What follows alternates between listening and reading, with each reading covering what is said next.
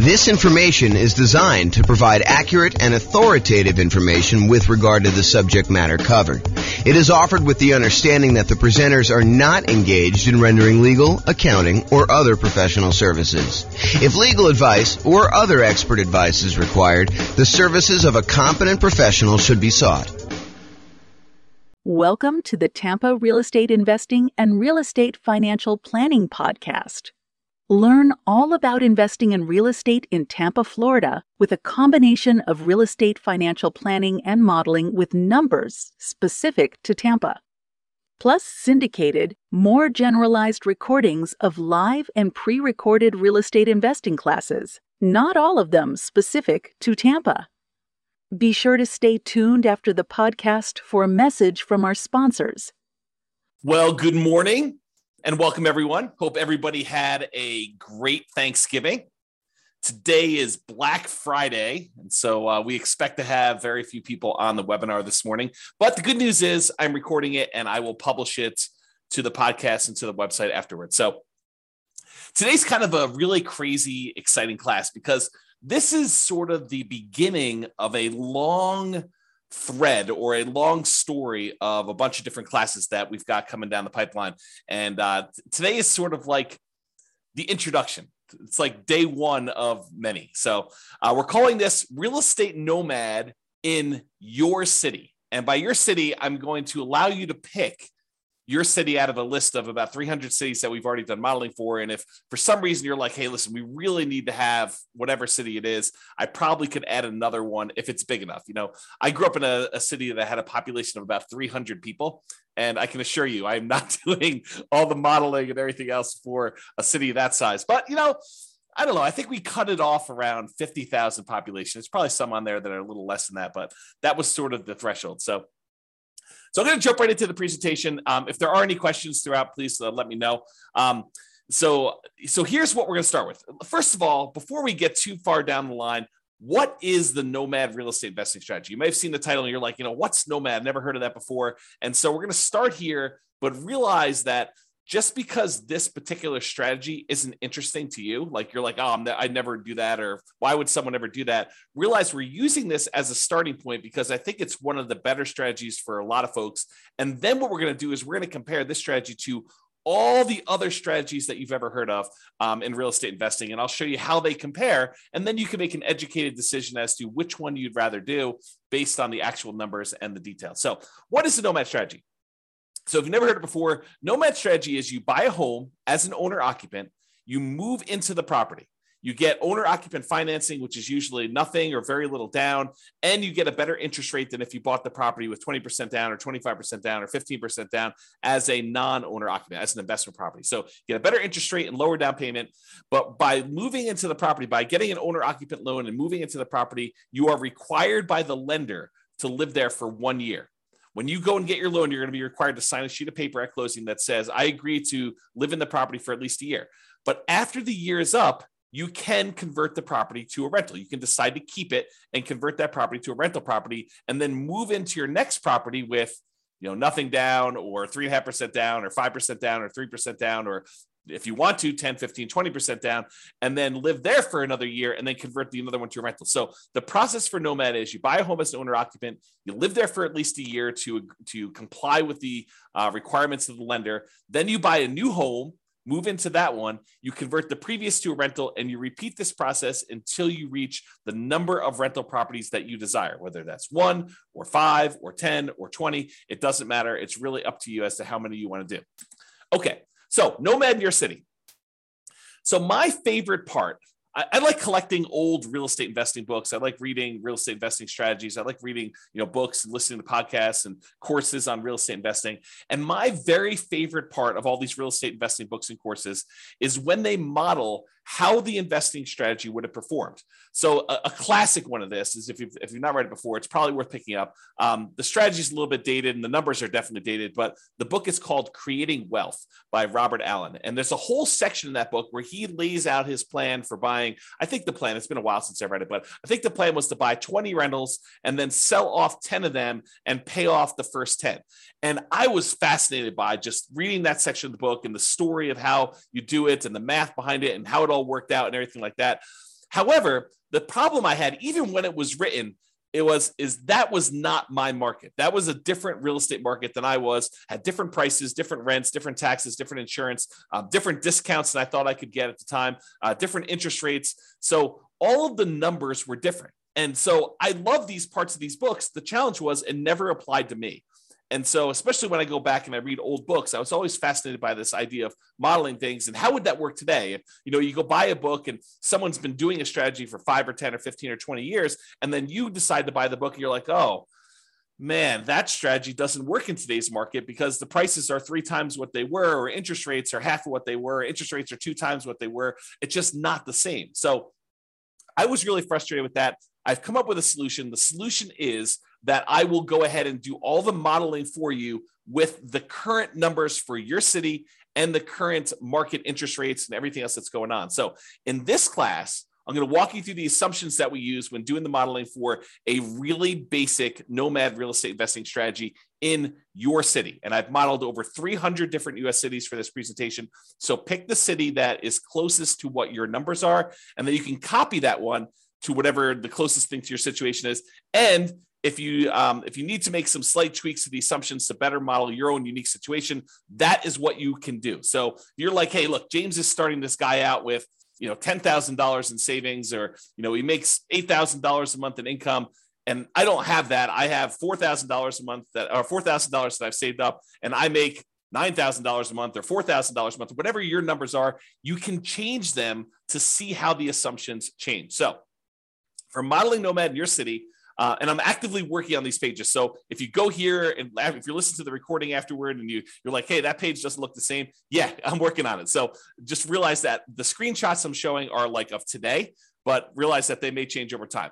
I'm going to put a direct link to each city in the show notes. But for the live version, if you're on the webinar live right now, you can go to realestatefinancialplanner.com/model and pick your city. There are 300 US cities grouped there by state that I've done modeling for. Just pick your city from the list and select the keyword model. It's like a little button with a little orange or a yellow decahedron or something like that, a little kind of 3-dimensional shape for what we're doing for modeling.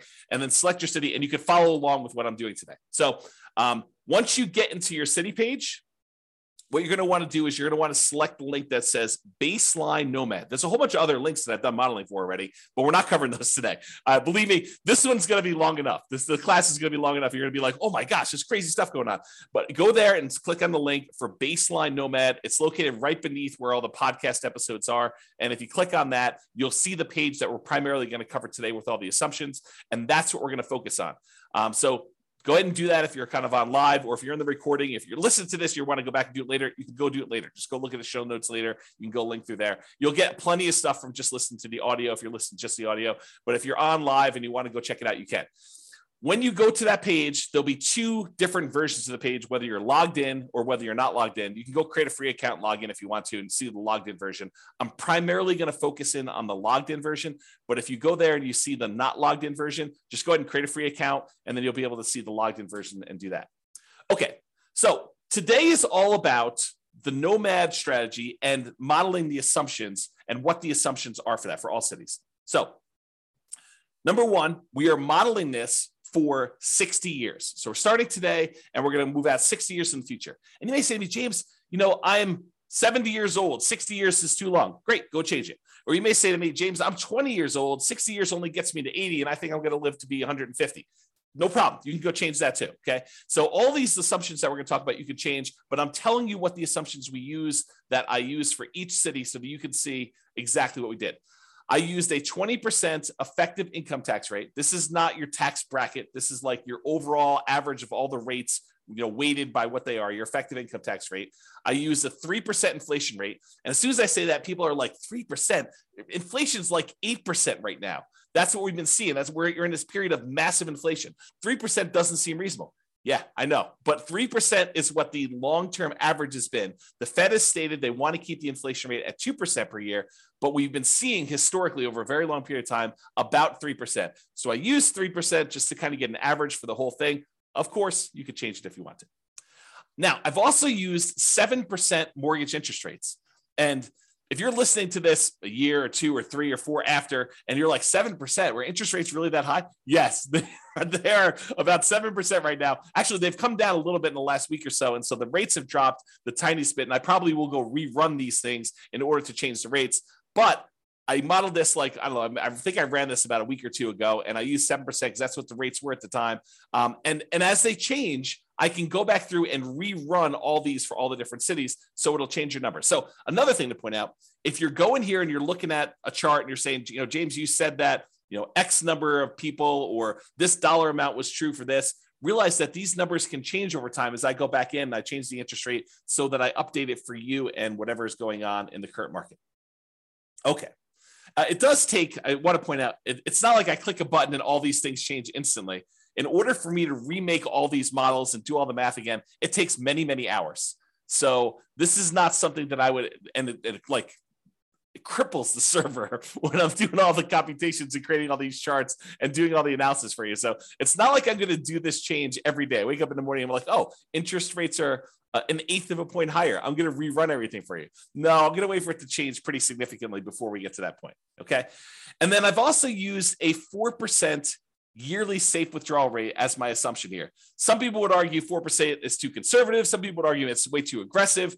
4% though is the idea is if you have a certain amount of money, like $1 million in the bank, invest in stocks and bonds, let's say, and you want to know how much you can, in quote, safely remove each year, safely withdraw each year to spend. This is the amount that we've defined. There's a whole, I'll do much more classes on this and you'll kind of hear about it as an idea. But the idea is that I used 4%. If you think it's too conservative, go ahead and bump it up. If you think it's not conservative enough, you can kind of crank it down and it will rerun all the math. Okay. I got to start telling you about where things change, how my calculations change based on what city you're in. So I use this idea as your target monthly income in retirement.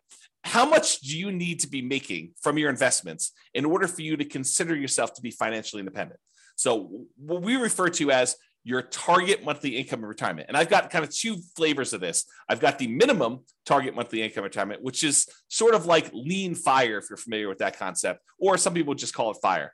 And then the ideal target monthly income in retirement, what people might call a fat fire, or like you living it up really, really well in retirement. You've got more than enough to kind of meet your total kind of criteria there. So we either looking at minimum target monthly income retirement or the ideal target monthly income retirement. And these consist of, like, how do you know if you've hit that number? Well, it's all the passive income you have from things like Social Security or any pensions from like jobs or anything like that, or if you bought annuities, any annuities you have, plus all the net cash flow from all your rental properties. This is after all your property management, your taxes, your insurance, your mortgage payment, a vacancy allowance, like all that stuff. Any net cash flow from those count towards your target monthly income in retirement.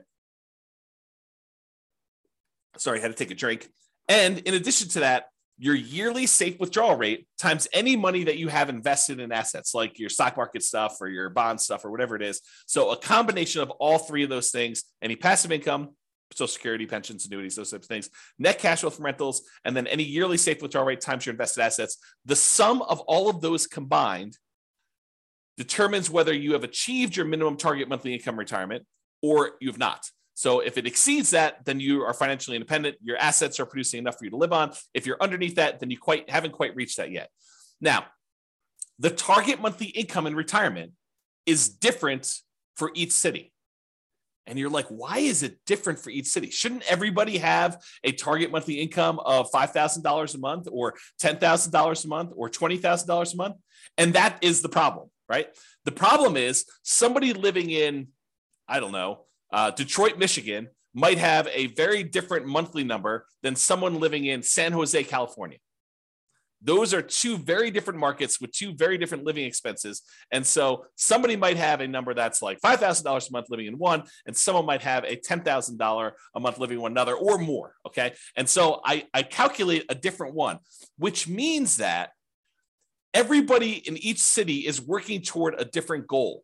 So you can't just automatically look at and say, oh, it takes them 30 years to be financially independent in one city and 20 years to be financially independent in another city and say, oh, those are sort of equivalent. they're not really equivalent, because one may be like working towards $6,000 a month in financial independence, and the other one may be working toward $12,000 a month. And the property values in one may be very different than the property values in another.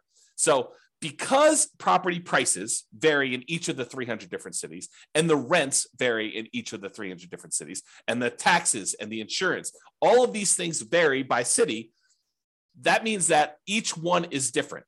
And because of that, the income in general, and I'm sure there's lots of exceptions, right? But the income in general would vary for somebody living in those cities. You get paid more for working in California than you do in Detroit, Michigan. As just an example, right? I'm not making any judgment like calls or anything like that. I'm just telling you that they are different. And so because property prices and rents vary, income is going to vary depending on the city. Therefore, we adjust the income that you need, or that we kind of model in that city to be able to buy an owner-occupant property. So what we basically do, not going to get into the crazy math of it, but I basically say, look, the general rule of thumb, and there's lots of exceptions to this, but the general rule of thumb is we'd like to see someone spend about a third of their gross income on housing. So I says, okay, let's figure out what a typical median priced house was in that particular market, and what the payment on that typical median priced house was, based on that city's prices and taxes, insurance, and all that stuff. And then let's multiply that number by 3. And that'll give us a really rough idea of what somebody in that city would need to be earning in order to be able to afford a house in that city. That's the really rough version of how this works. Of course, if you don't like my assumptions, you can change them, okay? So don't get hung up on my assumptions about them, okay? So you can go change them there. We do have a minimum. So like if you're in a market with really, really inexpensive housing, we do say, hey, look, your minimum monthly income is $5,000 per month.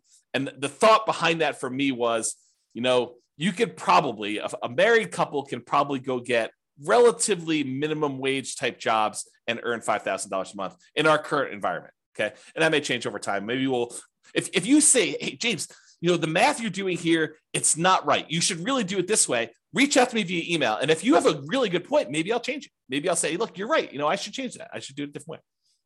Okay.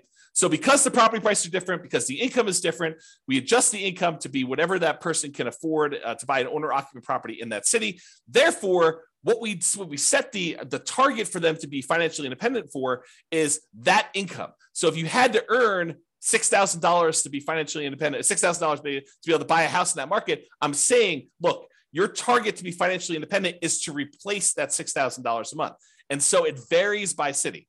So someone earning more and living in a more expensive city needs to earn a higher target monthly income retirement to be able to be considered financially independent. And someone living in a less expensive market, on the other end, earning less from their job, has a lower threshold to be considered financially independent. So that's why the numbers differ in the city that you're doing.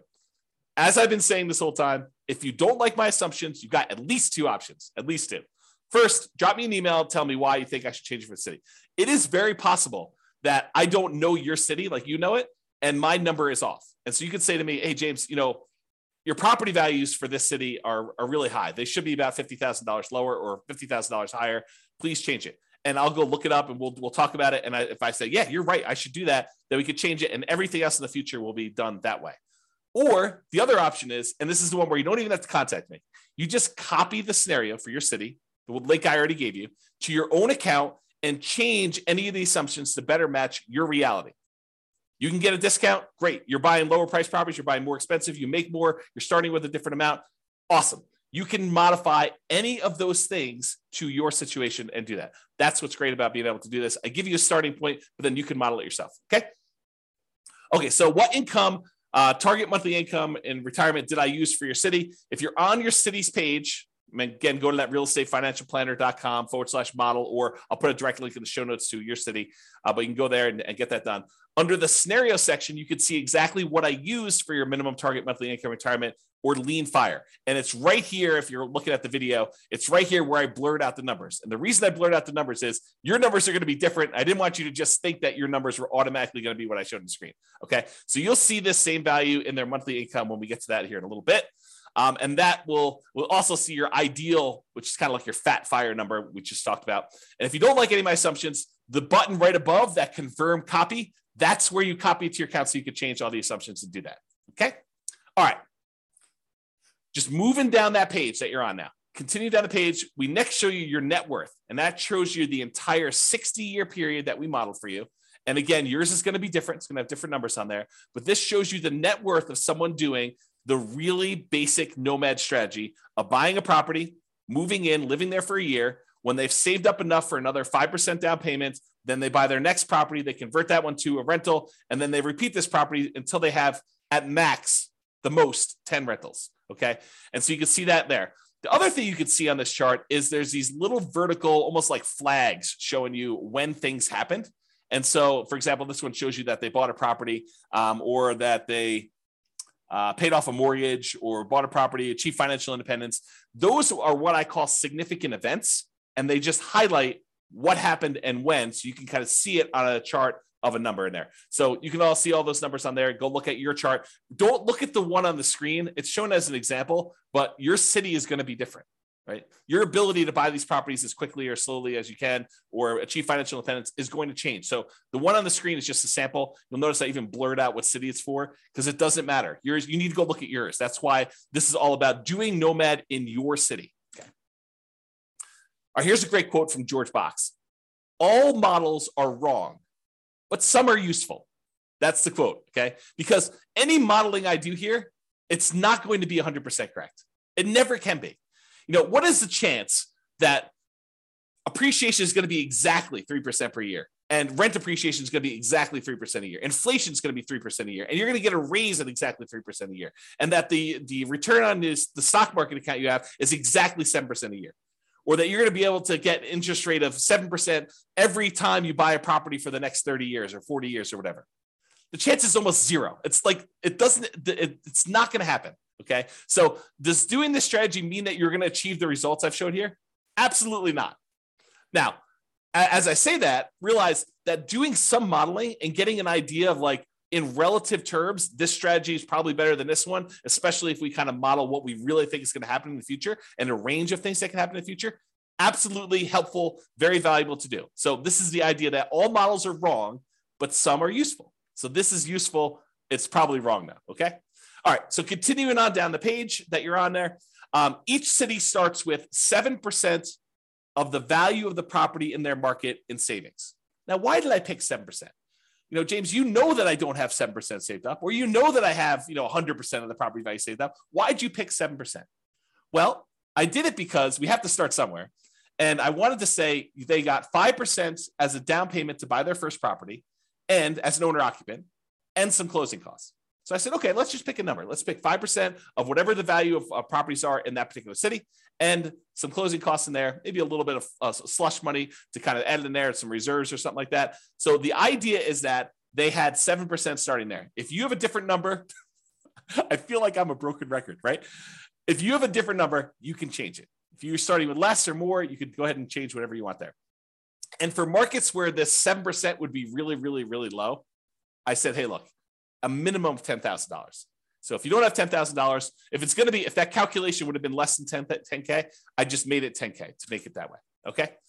All right. And to simplify the modeling, we're assuming that you're keeping all of the money in a single, what I call a all-in-one account. And that all-in-one account earns 7% per year. Now, in reality, you know that you're probably going to have a checking account, maybe a savings account, and maybe a brokerage account where you kind of keep a little bit of money in your checking account, some more money in your savings account, and then the majority of your money invested in some type of brokerage account, stocks and bonds and mutual funds and whatever else you're going to do in there, so that you've got kind of these three accounts. But rather than track three different accounts and then say, okay, I'm moving money from one account to another account, I just said, look, we're just going to sort of put them into one bucket, and we're going to call that this all-in-one account, and we're going to say that whole thing earns 7%, because maybe your checking account earns 0 or 0.1, and maybe your savings account now earns, 2%, and maybe your brokerage account earns, 6, 7, 8, 9, 10%, whatever it earns. And I'm saying, look, if we average all those together, it's probably going to be about 7%. So I just said, let's put it all in one account,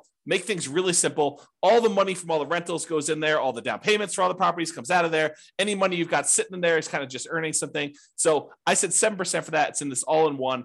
That's how it works. Now, this is really important and a really important concept for you to understand, because we're going to get to some stuff here in a minute. Okay. If at any time during the modeling, you run out of money, where that all-in-one account goes to zero, right? Like you have negative cash flow and you're not saving enough from your job to be able to kind of hold the property or something like that. If you run out of money in that all-in-one account, we show that in what we call the default cash account. The default cash account is a magical account that keeps track of how much money you needed to add from outside the system in, okay? So it's our way of saying, look, if you ran the model the way that you set this up, and you don't have enough money to do it because you have negative cash flow or you had this, some type of drawdown or whatever happened there, and you ran out of money, this is the account where we track how much money you ran out of and how much you needed to add it. So that's sort of the model. We're going to talk about this here in a little bit because this is sort of like, if you're in a market where it's really, really hard to make properties cash flow, especially if you're only putting 5% down, you're buying these properties as a Nomad, then you may run out of money.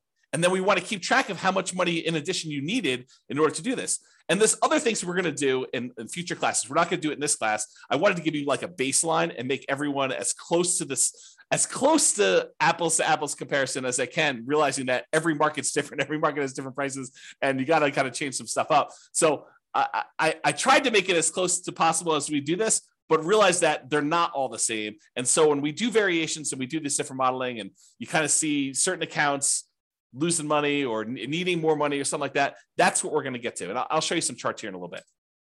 Okay, just moving down the page, it shows you two different charts, shows you the all-in-one account, which most of the cities are going to show this a similar curve where you start off with very little money. And as you put the payments down there, the account balance drops. But then eventually you get to the point where you've stopped buying properties or you have a lot of cash flow and it's not a money issue anymore. And your account balance continues to grow and kind of, continues to grow exponentially up like this. But then some of you are going to have this default cash account where you ran out of money and you needed to add more money to the system. And this one shows you that over, about 20 years or so, you needed to add $25,000 to the system in order to do the model. So you'll be able to see that all in your particular city. Okay.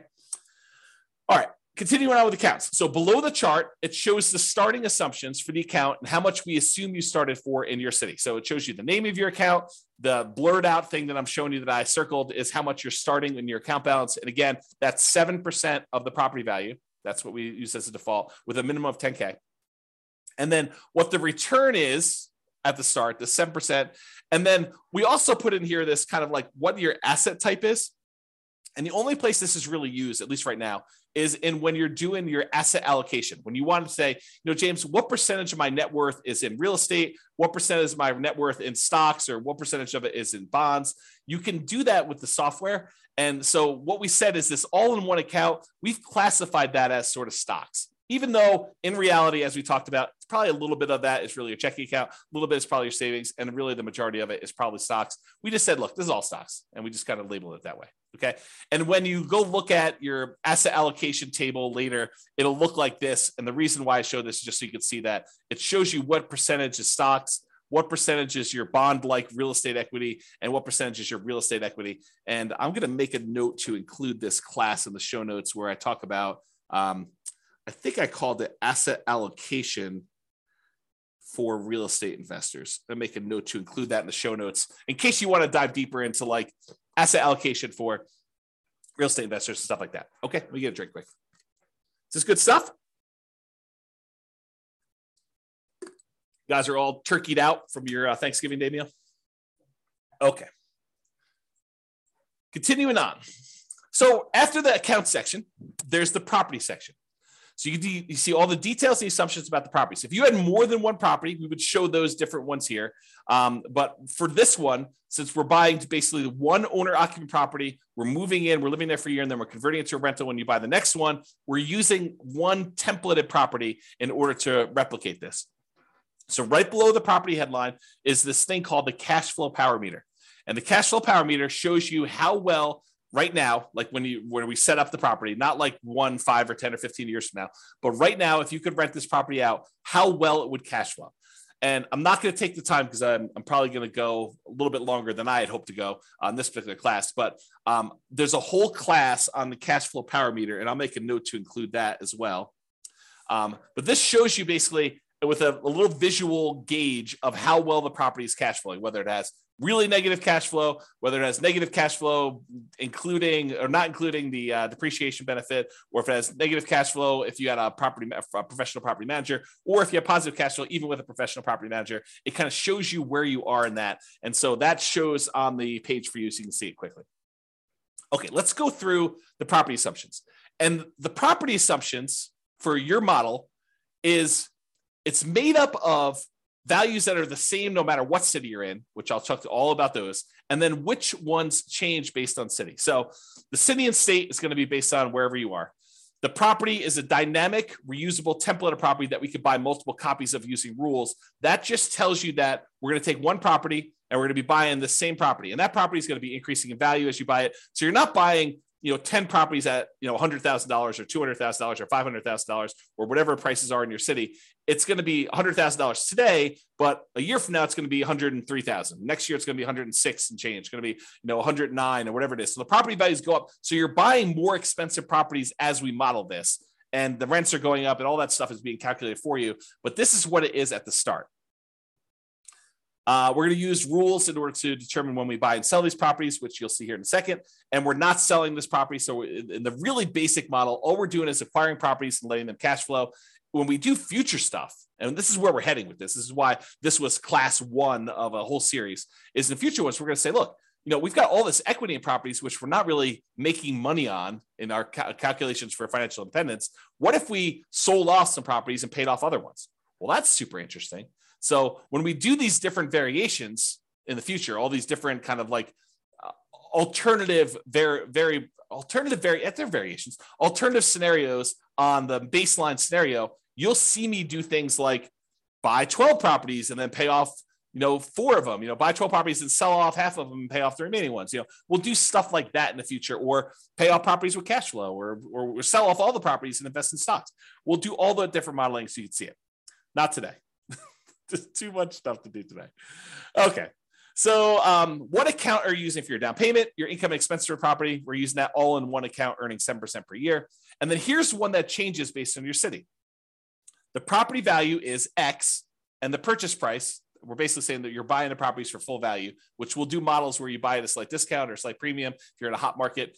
And that goes up at a rate of 3% per year. So we've assumed all cities are appreciating at the same rate, which may not be a great assumption, honestly, right? Because some markets actually appreciate a little bit better than others. Some appreciate a little bit worse than others. And so you may want to go in there when you're doing your own modeling, copy to your account and change that assumption. But for the sake of today and our baseline modeling, everyone goes up at 3%.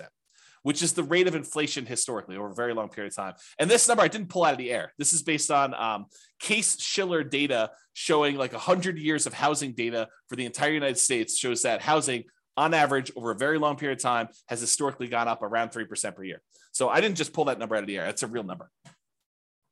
Down payment, 5% of purchase price for down payment. And then I assume 1% of the purchase price in closing costs at the time of purchase. So you got those two in there for the assumptions. I've also assumed that you were unable to negotiate with the seller to get the seller to pay any of your closing costs. In a really soft market, you may be able to get a seller to pay some of your closing costs. In a really hot market, it'd be really hard to do that. Page 2, property assumptions. Okay. 7% is the mortgage interest rate with a term of 360 months. So a 30-year fixed rate, 7% mortgage interest rate. And a week ago, that was probably a really good number, a little bit more than a week ago. But today, it's probably a little bit lower than that, right? It's probably in the high 6s. And so I'll change those. If you go and you're listening to this recording, it may be different by the time you get there. But it doesn't vary by city. I want to point that out. All the interest rates for all the cities that we're modeling are all the same. Because you put less than 20% down, you have private mortgage insurance, which I'll make a note to put in the private mortgage insurance class in the show notes. So you guys will have access to that in case you want to look at it. So private mortgage insurance at a rate of 0.85% of the initial loan amount until the loan to value drops below 80%, and then it falls off. So we're assuming you're getting a conventional type of loan where the PMI drops off at 80%. Now, this next one does change for your city.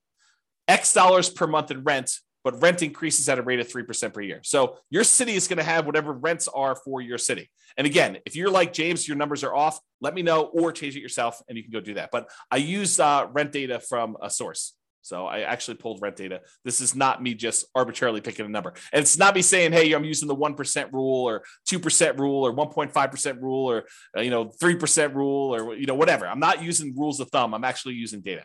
Okay. Next one, 3% of the monthly income is the assumed vacancy rate. I didn't pull vacancy rate data. You could argue that maybe I should have, or you could say, hey, look, if you're doing property management correctly, you're starting at least 60 days in advance of your property going vacant before you find your new tenant. You're requiring notice. You're doing all the things that we normally teach you in the property management class. A 3% vacancy is probably your target anyway. Okay.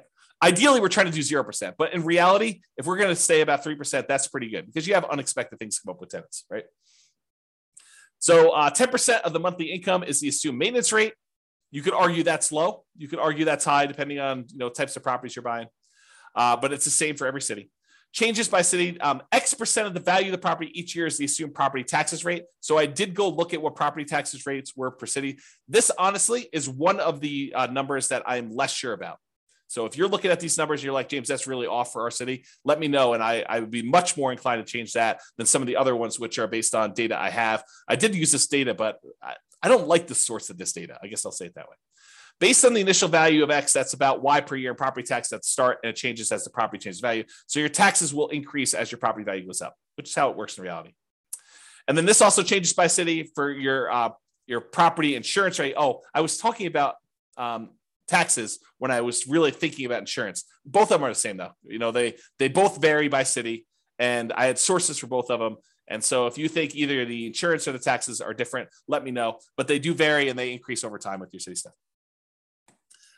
This is a residential property, and 15% of the purchase price is considered the value of the land. So we're assuming you're buying detached single-family homes or townhomes type properties where you have land and only part of the value is actually depreciating. I'm not going to get into all the tax stuff here, but that is the assumption that we use for that. If you want to change that, you can change it in the thing. Then underneath all these, those are the assumptions for properties, by the way. Then underneath all these assumptions are the return quadrants. And I'll put a link in the show notes. I already know to do this for you. I'll put a link in the show notes for the return quadrants and walk you through what all these different ones are. But these are really easy ways for you to see your overall return you're earning on a property. And this is a snapshot for like right now when you go to buy the property. It shows you the amount you're earning in dollars from the 4 different areas: appreciation, cash flow, debt pay down, and the tax benefits. And then it shows you the total. And then it shows you your return on investment, how much you had to invest and what your return on investment was for those 4 areas plus the total.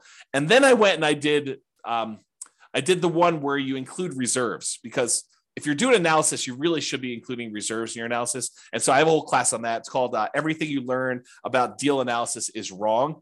And it's all about the return quadrants where we take into account reserves.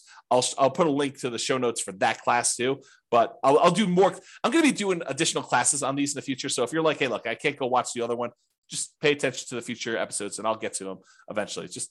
There's so much to do, so much to do, and a limited amount of time to do it in. So I'll get to all those, but that's what's going on. So this will show you all the return numbers for that city, for that property.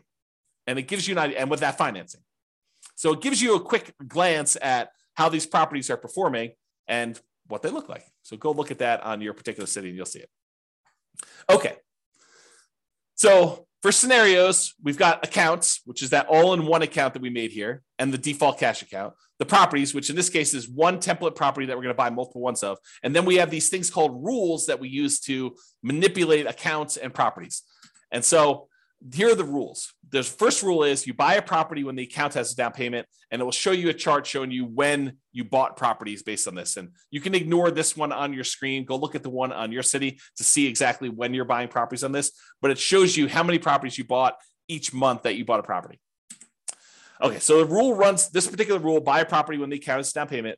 I did a class, must have been just before Thanksgiving, where I did a class and I went through each of the rules. So go watch that on the website. It's up now.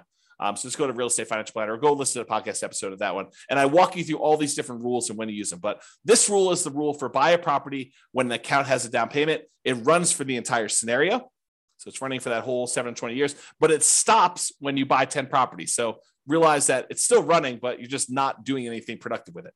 So the rule will buy another copy of that template property, the one that is the Nomad property for whatever city you're in, whenever the all-in-one account earning 7%, has enough for a down payment and closing costs, plus at least 6 months of reserves for all the properties owned.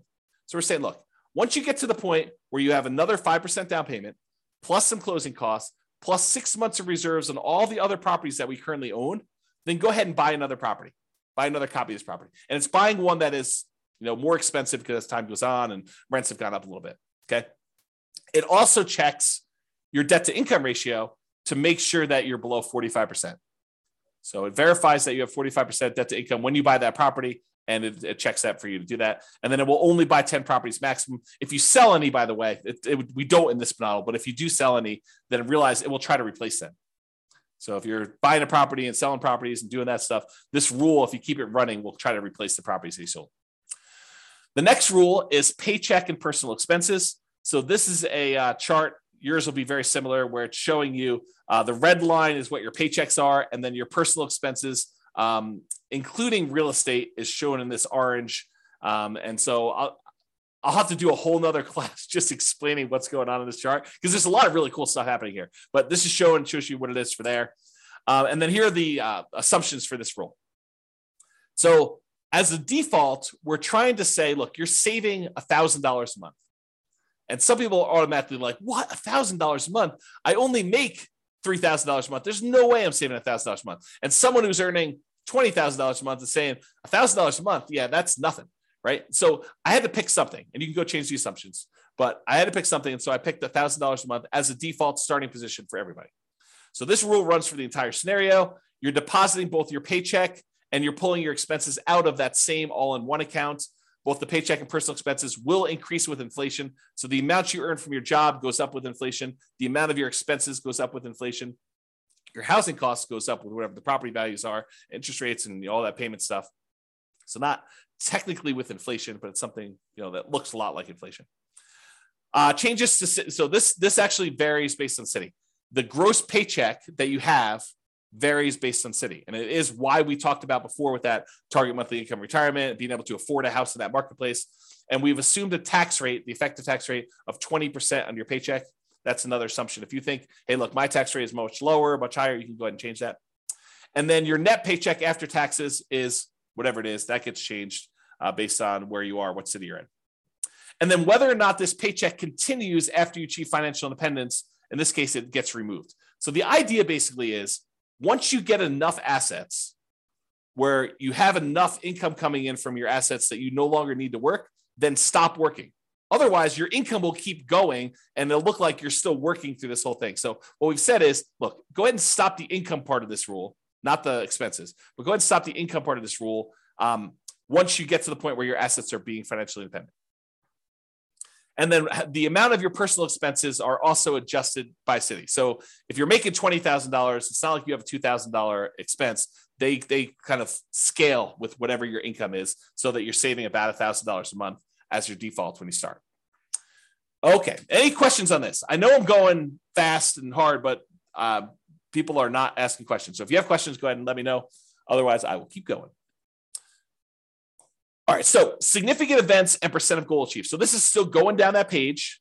This shows you what percentage of that goal toward being financially independent you've achieved. So the goal line is this little dotted line at 100%. Once the chart goes above this line, that means that your passive income and your cash flow from your rental properties and your safe withdrawal rate times whatever you've got it invested in, the combination of those things has exceeded your living expenses, the target monthly income that you set. Okay. And so once it gets above there, which happens right here, then that person is financially independent. Before then, this just shows you what percentage of the way there you are. So when you're first starting off, you're at zero, very, very low. You're not really there. And then right here, you buy another property and it actually drops down because you got rid of some of your money and it probably didn't cash flow in that particular case, but it keeps growing and doing that. And so over time, you eventually get to the point where you are financially independent. And there will be some cities where you will not have achieved this. And don't think that's a failure. That's not that you failed, because you still have accumulated in the overwhelming majority of cases, a huge net worth. You have a whole bunch of equity in properties, which equity in properties doesn't count toward this calculation, right?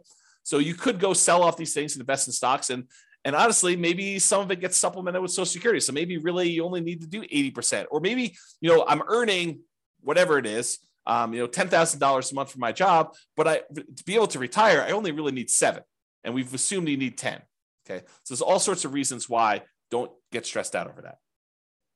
And then significant events. This lists out all the different things that happened and what month they happened in this particular scenario. So you can go look through the list and see exactly what happened. And then, of course, you can copy the scenario to your account using that button as well. Okay. So that is what I intended to cover to show you what nomading in your city is like. Go look at your city. Go to realestatefinancialplanner.com/model, pick your city out from the list or the city that's closest to what your city is like. Go look at the details, copy into your account, do all the changes and stuff like that. This is the starting point because once we get here, I'm going to start comparing Nomad to buying 20% rentals, buying 25% down rentals, buying free and clear rentals, buying a property to live in, but then buying 20% down rentals, or buying Nomad properties and paying them off faster, or buying Nomad properties and selling off half of them. I'll do all these variations for you, and we'll kind of go over those in the podcast. But I wanted to give you an idea of like what the baseline is, what the baseline assumptions are. That way, next time, I don't have to go through all these assumptions again. I can just say it's exactly like your baseline, except we change these 2 things. That is why this class exists. It's to give you the baseline so that you understand it, all the baseline assumptions. Then when we go compare them, I'll be able to say, doing this strategy versus this strategy gives you this much more net worth. It's this much more risky because we'll do some measurements of risk. This one has more cash flow. This is a better strategy. Or this is a worse strategy for you. We can go through and do all those different things. However, now that I've done that, I've got some bonuses. I've got some really cool stuff that I want to show you. It'll take, hopefully not very long, 5 minutes or so. But then I've got some really crazy stuff to share with you where now that I've done modeling for all 300 cities, I can share with you stuff that I don't think exists. And so this is the idea, right? I told you earlier, my favorite part of reading these real estate investing books is when they give you the model and they show you how it worked. The problem with doing that was they picked the city where they were doing the model, and that's not my city. And so my numbers are all very different. And so the question I've gotten in the past is, James, because I've been teaching Nomad stuff primarily in Northern Colorado for, a decade. Probably about a decade. So the question is always, does Nomad work in X city? Or it only works here because of blank, right? So I said, okay, now I finally got data and I could show you, does Nomad work in these other cities and what's the problem with it and how can we fix it and stuff like that. So let's go ahead and do some summarizing of what it looks like. So this is now a chart showing you each dot represents one of those 300 cities. And on the bottom, it shows you the price of properties in that market. On the left-hand side are really inexpensive properties. On the left-hand side, it's all really inexpensive properties, cheap properties. On the right-hand side, it's all very expensive properties, okay? But up and down, it shows you how many months it took you to be financially independent in that market, knowing that the property values are more expensive and I got to earn more money, so I got to replace more money. So all the assumptions I told you about earlier, they're all included here, okay? But this chart shows you that there are definitely a whole bunch up here that did not achieve financial independence. They never got to that 100% mark by month 720, by 60 years in. That's the end of when we modeled. We modeled 60 years, okay? So there's a whole bunch that did that. But it's not exclusively really expensive markets. It's true that the really expensive markets, the ones that have really expensive properties, they were more likely to be up here, in my opinion.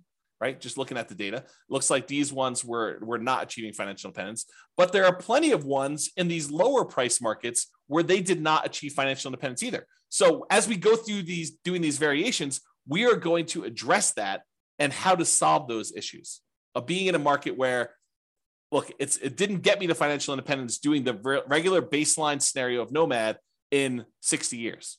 Well, let's figure out how to solve that. So we'll do that in other classes, okay?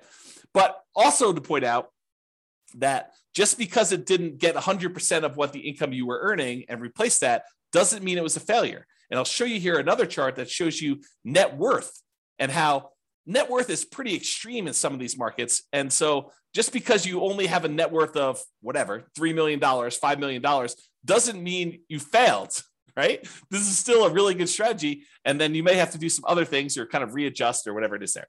But I wanted to show you that there's a whole bunch of these that achieve financial independence.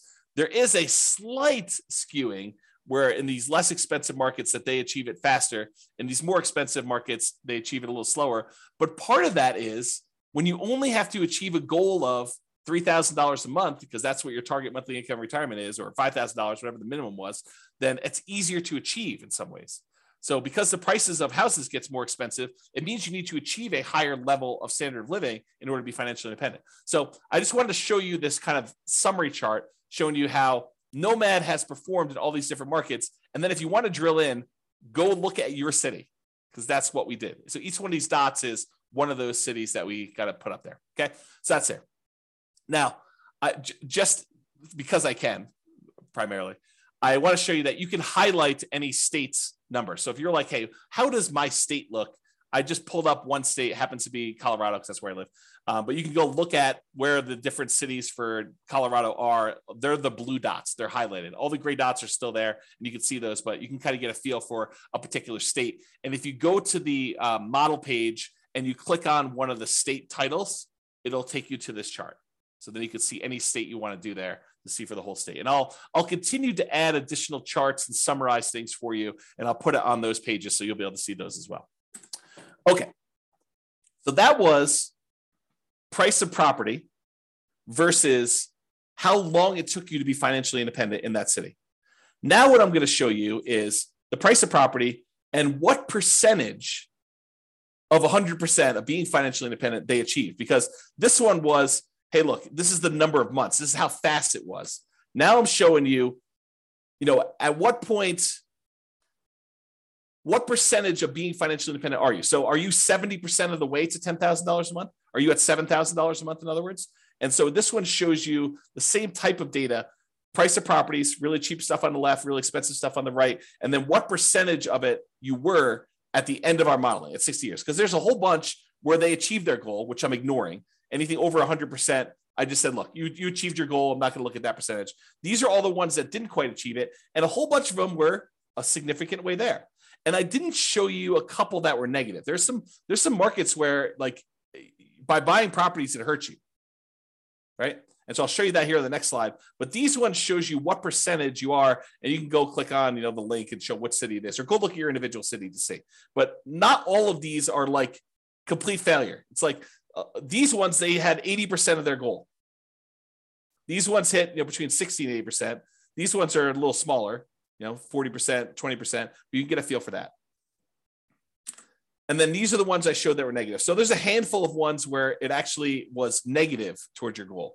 You had negative cash flow on your property still, even at year 60. So there's 1, 2, 3, 4, 5, probably 5 out of 300 or so were really bad markets. And those markets we'll have to do stuff about.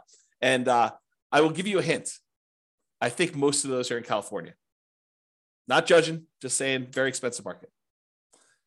All right, so this is the chart where I'm showing you, same idea, net worth though, on this axis. So this one shows you that there's really cheap houses, really expensive houses, and this is the net worth. Now, I want to point out to you, there are some of these where you end up with almost $1 billion at the end of 60 years.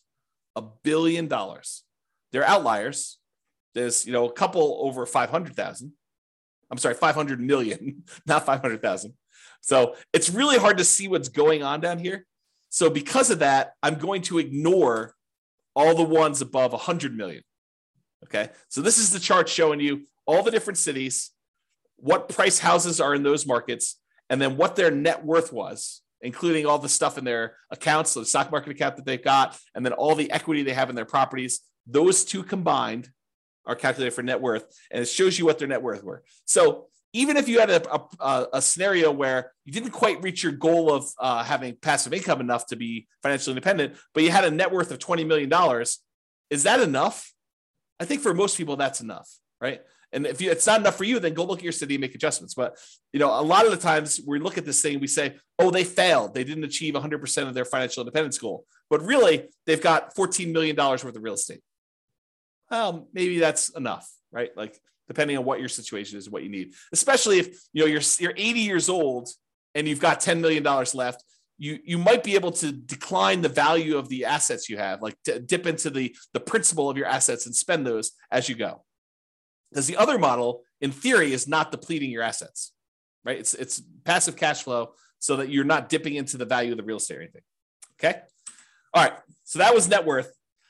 Now, this is the one where I was like, okay, show me how much people run out of money based on home price. So really cheap homes over here, really expensive homes over here. This is how much negative that like default cash account, the one where we measure how much you had to put into an account in there. So this measures how much you had to put in to do that. So there's a whole bunch that were zero up and down the price range. It tends to be the cheaper properties that you don't have to put money in though. As you get into much more expensive properties, those you tend to have to put more money in. Okay. Now it's hard to see because some of these cities need to add a lot of money. So like these ones down here. So let's zoom in.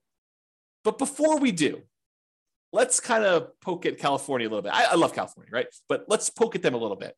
The ones in blue are all the California cities. Do you notice a pattern? A lot of the California cities, not all of them, but a lot of the California cities are the ones that required a lot of extra money. So we're going to have to do some things to solve California issues, right? We'll kind of address those things. But a lot of the other ones were not California, and so they didn't have that issue. But I'm zooming in now, same thing, how much account balance, and I cut it off. I said, look, if you had to put in more than $1 million, I just cut those off just to kind of zoom in a little bit. And you can see there's some that need a significant amount of money, based on much higher prices. Anything under, I don't know here, 300,000, 400,000, a lot of those markets, you need to add very little, if anything at all. And if you zoom in even more and say, look, let's cut it off at 200,000, you can see there's definitely some outliers here where you need to add some money. And we could talk about solutions for that and how to deal with it and saving up longer. And there's lots of different things we could do to solve this problem, which we'll get into in future classes. But I just want to show you the data today. And then here's the line where a lot of them need zero or very, very small amounts. Okay. That's the majority of the data there. Oh, and I just pulled up California of the small end too. So like zooming in just to 200K, it's still a lot of the California stuff, even when we just get down and we're looking at the 200K or less numbers in there. So this turned into a California bashing session, but it wasn't intended to. It's just we're going to need to solve some California issues, which I think California knows that. Not like California has it. I'm digging myself a hole here. I love California. That's all I'm going to say. So you guys know what I'm talking about. All right, so let's wrap this up.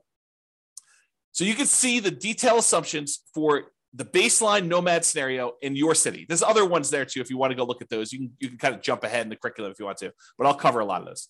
If you don't like any of my assumptions, let me know and you can change them. So either way. And as I said, this is just the beginning. Okay. We've already started modeling variations on this, and I plan to add dozens of additional ones to compare how making changes to this baseline plan or trying a completely different strategy will perform in your city with your city's numbers and your specific situation. So stay tuned for those future classes. In the meantime, feel free to explore the stuff, realestateFinancialPlanner.com/model for your city. And that's what we'll do. That's all I've got, folks. Any questions, any concerns? I know I went fast. Anything coming up? Okay. Well, if I got nothing, I'm going to get off because I'm going to go grab myself breakfast. This is the day after Thanksgiving, and I'm going to enjoy a leisurely breakfast this morning. But I want to make sure I got this out for you guys. So hopefully that was good. Thank you all for coming. I appreciate it. Thanks for listening on the recording. I will talk to you all soon. Bye-bye for now. With home prices up, mortgage interest rates up, and rents up, but not quite enough to counteract the higher prices and interest rates, cash flow on rental properties in Tampa is harder than ever. Book a call with the Real Estate Financial Planner to apply our proprietary 88 strategies to improve cash flow on your rentals. See the show notes for a link to schedule your call and improve your cash flow today. If you're a real estate agent, lender, or professional in Tampa that wants to help our real estate investor listeners, consider reaching out to learn about collaboration opportunities with this podcast. We'd love to add more value to our listeners by having you assist our investors buy, sell, and finance their real estate investments. See the show notes to schedule a call to discuss collaboration opportunities.